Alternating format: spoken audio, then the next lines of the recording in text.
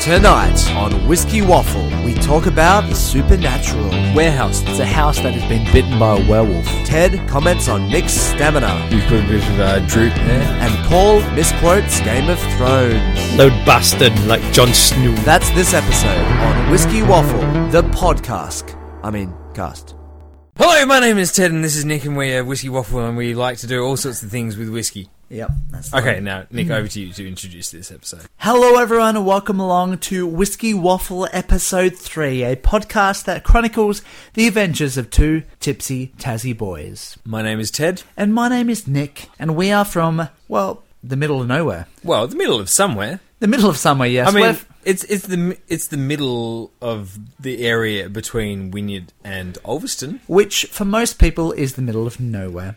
We are from Burnie, Tasmania. Tasmania, Australia. Australia, the world.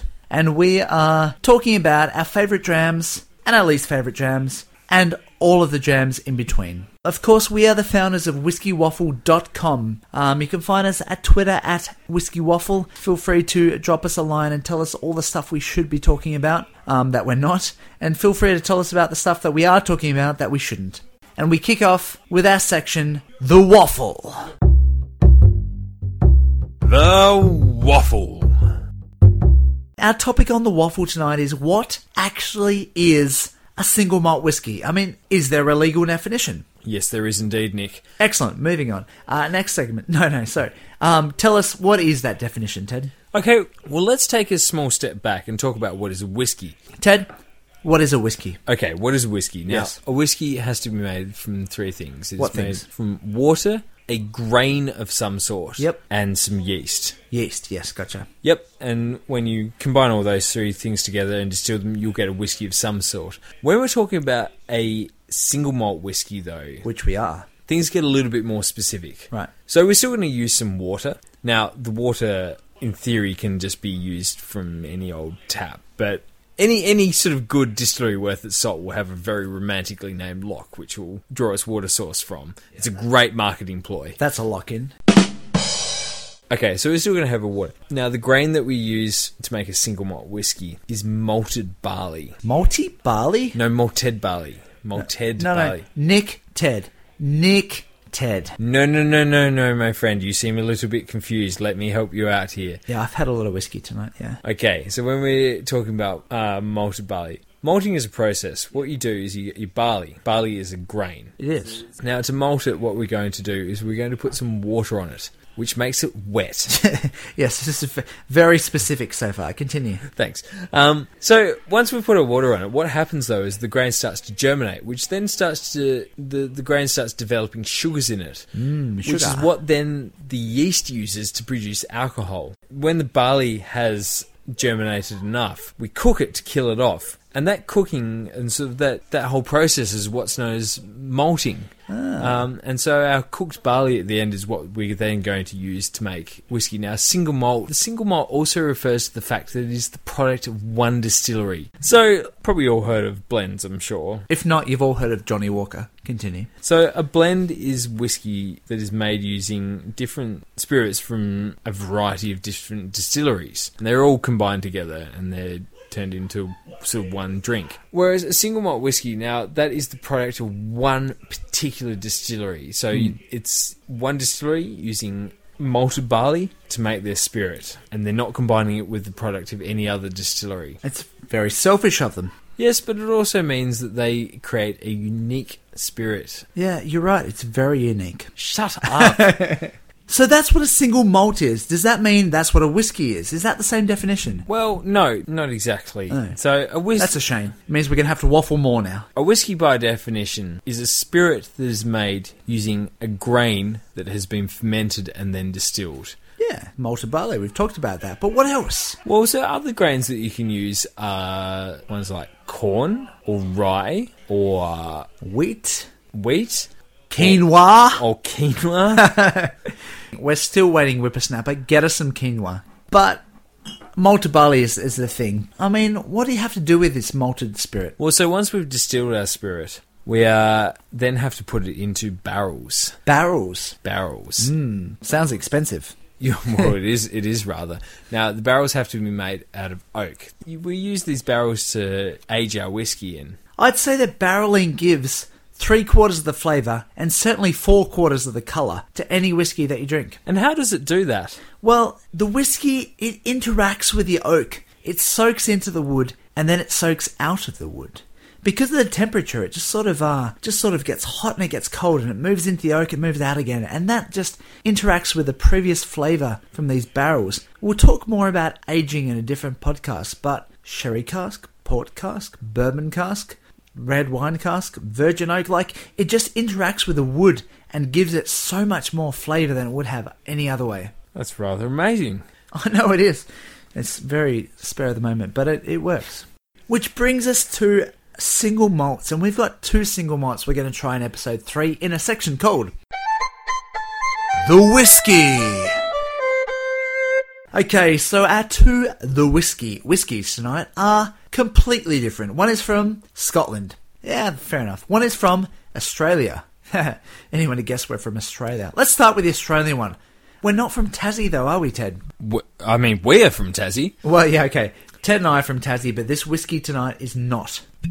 We're going to the mainland. The mainland is what, well, Tasmanians call the rest of Australia. We're going to the mainland in Melbourne specifically, and cheers, Ted. No worries. I've got a very soft spot for this distillery. Is it sort of around your midsection? Oh, yeah. And below. No. I can't help but love a bit of Starward from the New World Whiskey Distillery. They bottle their whiskey called Starward, and they work very hard to produce whiskey for us. How hard? That's what she said. No, they distill for, 18 hours a day. They're just aiming to get lots and lots of product out there, which is so commendable, because you know what? It means that the whiskey is affordable. We can afford to buy this whiskey. Cheers, Starward. One of the problems with the Australian whiskey, and I suppose particularly Tasmanian whiskey, is that it's very expensive. The distilleries are very small and very small scale, which means they produce a fairly small amount of spirit too, and which means that they're comparatively expensive. That's it, and we haven't received any sponsorship for our podcast yet, so we are more likely to buy the more affordable whiskies. Because the whiskey is quite expensive, it means that it's sort of, you have to save up a little bit to buy a bottle. Starward, on the other hand, because they work so hard to produce so much, they can bring their price point down to a much more reasonable level. And you can buy it on a whim, like I did for this bottle.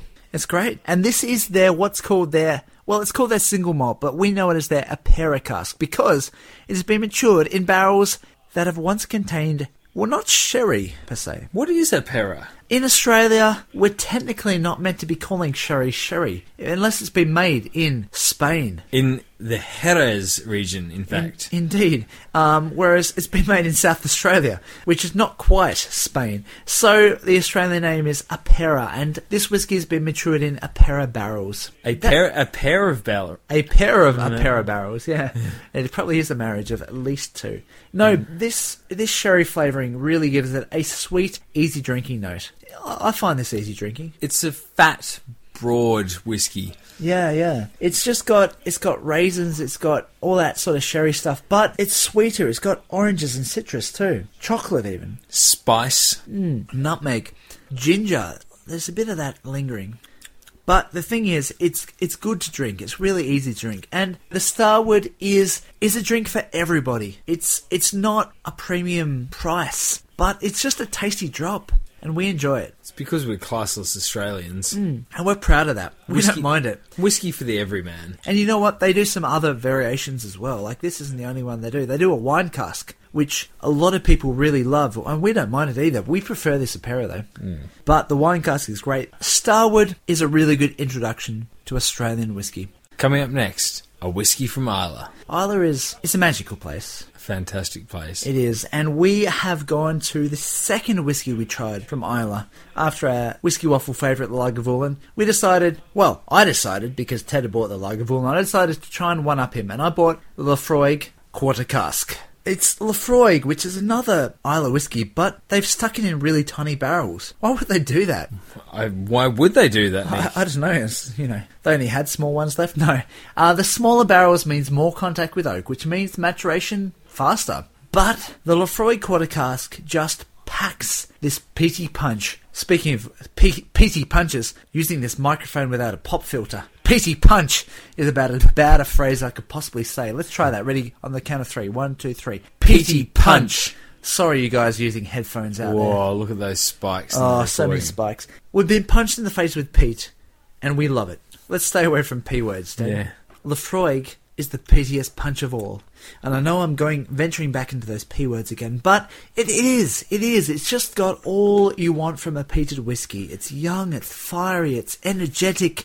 It's like a bonfire in your mouth. Lefroy like to say about their spirit that it is a light spirit, heavily peated. And it is. The spirit underneath is quite elegant and refined. Yeah, to a certain point. But there is still this degree of youthful energy coming through. It's great. I have a Lefroy anecdote. Here we go, a Lefroy anecdote. Okay, so when I was on Isla... Oh, it's going to make Nick jealous type anecdote. Go on. Yes. When I was on Isla, I booked a tour to go see Lefroy Distillery. As you would. As you would, of course. When I rocked up, it turned out that I was the only person on that tour, which means that I pretty much got a personalised tour. That's even better. It was fantastic. We went and saw all the different things. I got to try some wash straight out of the barrels. I got to go dip my finger into the stream of new make coming off the still. You guys probably bought that bottle. Yeah. Got to check out the barrels. It's fantastic. I can highly recommend turning up to tours where and the no one best else... thing was, he got a tour from Ygritte from Game of Thrones. Yes, I can't remember her name now, but she was pretty much Ygritte. Jealous. Anyway, but Lefroy is probably the iconic peated distillery in the world, and the Quarter Cask is my favourite example of it. It is. It's my favourite. I've tried a bunch of different... I've tried the 18. Flippin' hell. But the Quarter Cask is my favourite example. Age does take away a bit of the peat, which is disappointing because we love peat. Whereas the Quarter Cask saves the peat in all its glory, but also matures it with these Quarter Casks. So we've had some Starward, we've had some Lefroy tonight. We love our juxtaposition. And I also love the fact that even at this stage of the evening, I can use words like juxtaposition and still pronounce them. I've failed in that too. Juxtaposition, I can pronounce that. And I know what it means too. It's so different. They have two very, very different whiskies. Both of them are very unique. Shut up! Do you have a favourite out of the two? Definitely the Lefroy. Yeah, true. The Lefroy's my favourite too, but they're both great. Here at Whiskey Waffle, we are big peat heads. We love our peated whiskies. Don't offend all the non-peat people. We'll do a few episodes with no peated whiskey just for you guys. No, seriously, let us know on Twitter at Whiskey Waffle and pick us some whiskies to try. Like, we'd love to talk about your picks. We're going to introduce a brand new segment, and this segment is called Sour Plums. The reason this section is called Sour Plums is because it is a tasting note challenge. Because we call ourselves whiskey reviewers. We've written a bunch of whiskey reviews online at whiskeywaffle.com, but the thing is, after we've written these reviews, do we actually remember what we've said? I'm pretty sure the answer is going to be no, not a jot. We're going to play the Sour Plums challenge because we say, when in doubt, if you can't think of a tasting note, say sour plums. Ted has chosen a review that I have written on whiskeywaffle.com, and he's asking me to identify... Well, Ted, what are you asking me to identify? Nick, I am asking you to identify your tasting notes for the Highland Park 18-year-old. The first time we tried this, we were standing where we are currently sitting. The only thing was that there were no chairs then, because there wasn't even a ceiling then. There were certainly no walls. It was being built. But now we're sitting in chairs comfortably in comfort and and drinking Highland Park 18, and I gave this some tasting notes that I have no idea what they were. But on the nose, it's very, well, it's savoury, it's meaty, but it's like burnt fruit. So by burnt fruit, don't you mean bursts of raisins and prunes? Yeah, well, it's that sort of fruit, dark fruit, dried fruit. Sorry, not burnt fruit, dried fruit. Yeah, isn't that what I said? Yeah, but also on the nose, I'm getting it's light, sort of very light smokiness. It's like gentle sea spray, but not quite. Look, I'm not sure where you mentioned sea spray before. I mean, the review doesn't seem to mention any but it does sort of mention sea spray. Nothing, yeah, nothing like that. I mean, you might have been thinking along the lines of it being coastal. I did pretty much specify that in different ways. On the palate, what am I getting? There's definitely plenty of that sort of sultanery flavour coming through, but there's a gentle, distant whiff of smoke on top of... Look, you did mention that it was a dash of smoke. I did. Yeah. I mentioned that with my words. You're not very, very close to what you wrote before. I wrote that there was no smoke. No, you did write there was smoke. But Excellent. Some of the other stuff you said Was completely inaccurate, yeah. But I'm just sort of adding to the stuff that I previously wrote. Okay. What did I write, Ted? Put me out of my misery. Before my phone dies. So, Nick, your tasting notes for this review of the Highland Park 18-year-old on the palate is... The nose is delightfully coastal and sherried. It is particularly dry and bursts with raisins, prunes, and smoked salmon. Oh, that's what I was trying to spot. Smoked salmon. I should have said fishy. The one time I didn't say fishy. A dash of smoke hits you on the palate. Yep. Before quickly subsiding and giving way to grapes, cherries, peppermint, and salami. Ah, yes. I said meat, didn't I? I said meat once upon a time. On the finish, it is long, medium in length. The finish is not medium length, it is long. It is long to medium. And contains an oakiness which calls to mind old wooden furniture. Well, it's certainly old. There's something about it that screams old. A Highland Park 18, I've got to love it, no matter what I get from it. It depends on what mood I'm in, but that's mainly an excuse. We've got a brand new segment tonight, and it's very exciting because this segment is called Drinking Buddies. Drinking Buddy! Drinking Buddies. We don't have a pop filter, so We don't have a pop filter, so every time we say Paul, Paul. goes up. All right.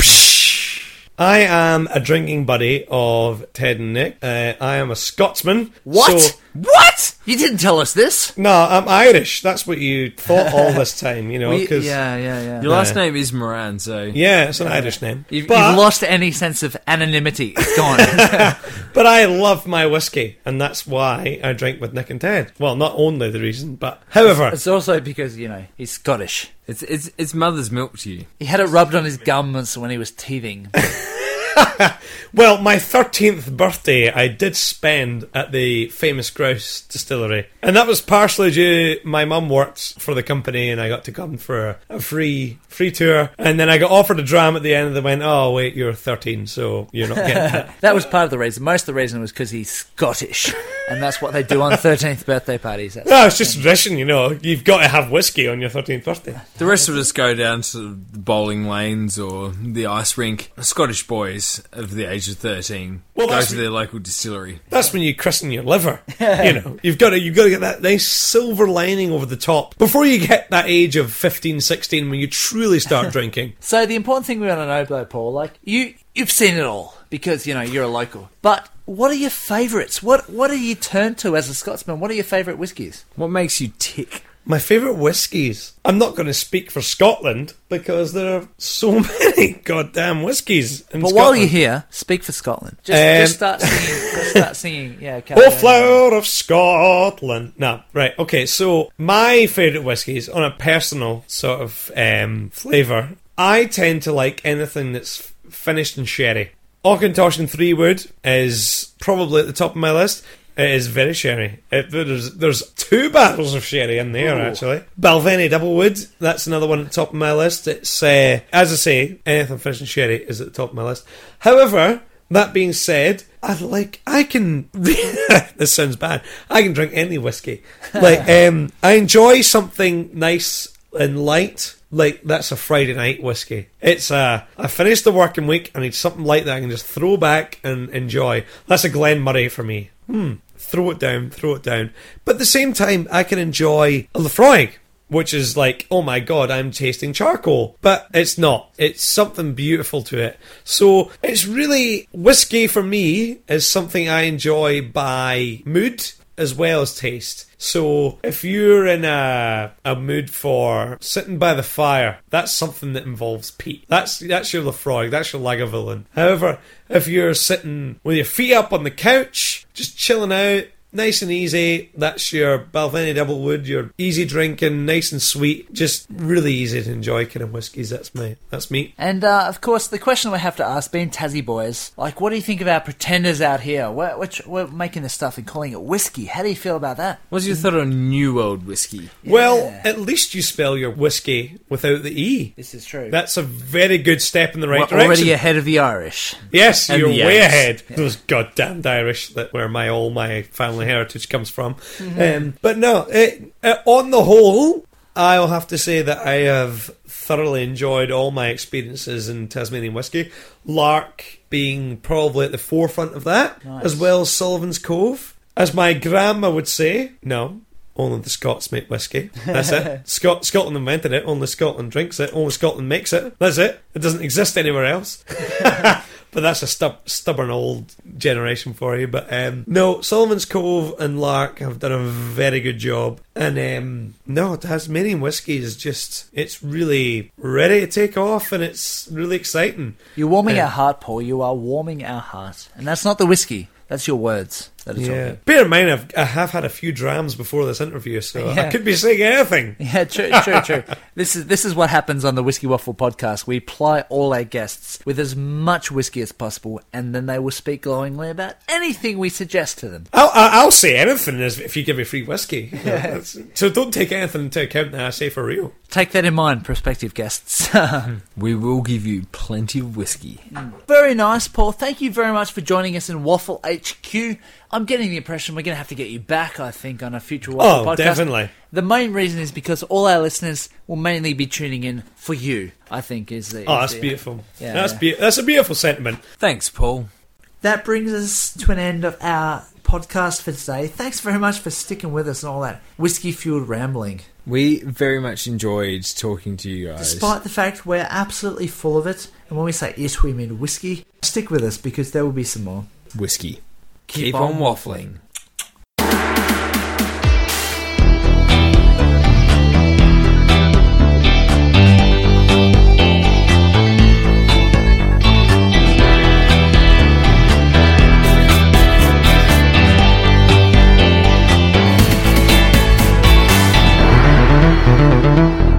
Whiskey Waffle recommends you drink whiskey responsibly and only if you're above the legal drinking age in your country. Our lawyers made us say that. Or at least, they would have if we actually had lawyers.